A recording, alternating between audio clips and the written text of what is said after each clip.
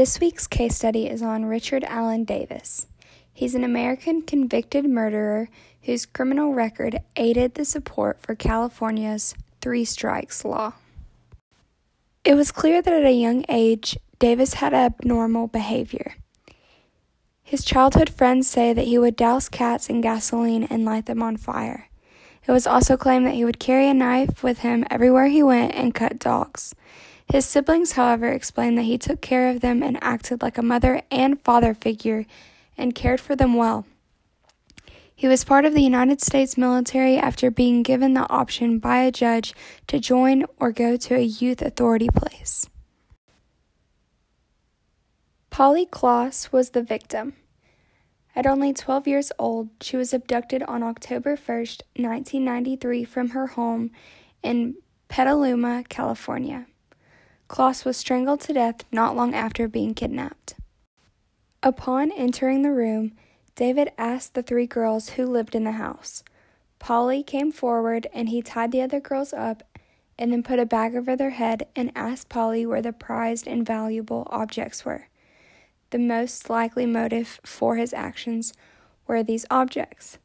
He then took Polly not far from there up Highway 101, where he killed and buried her body. Other important characters in this case are Thomas C. Hastings, Richard's judge, and Bob and Evelyn, the parents of Davis. Thomas C. Hastings, at the end of Davis's trial, explained that, "Mr. Davis, this is always a traumatic and emotional decision for a judge. You made it very easy today by your conduct." Bob and Evelyn were known to both be alcoholics.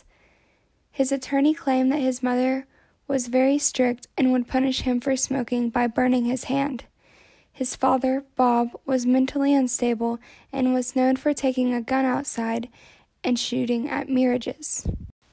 With support gained because of Davis's case, the three-strike law was created. This law required both a severe violent felony and 2 other previous convictions to serve a mandatory life sentence in prison. The purpose of the law is to drastically increase the punishment of those convicted of more than 2 serious crimes. Davis was sentenced to death. While his sentence was the death penalty, there's a chance that Polly's killer, Richard, will never be executed. There's now a twist to that sentence her father thought would happen eventually. He found out when he got called up for a meeting with the governor Tuesday afternoon. And near the end of the meeting, he said, well, we have to talk about the death penalty.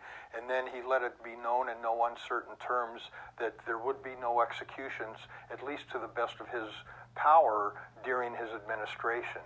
I died a little bit when I heard that.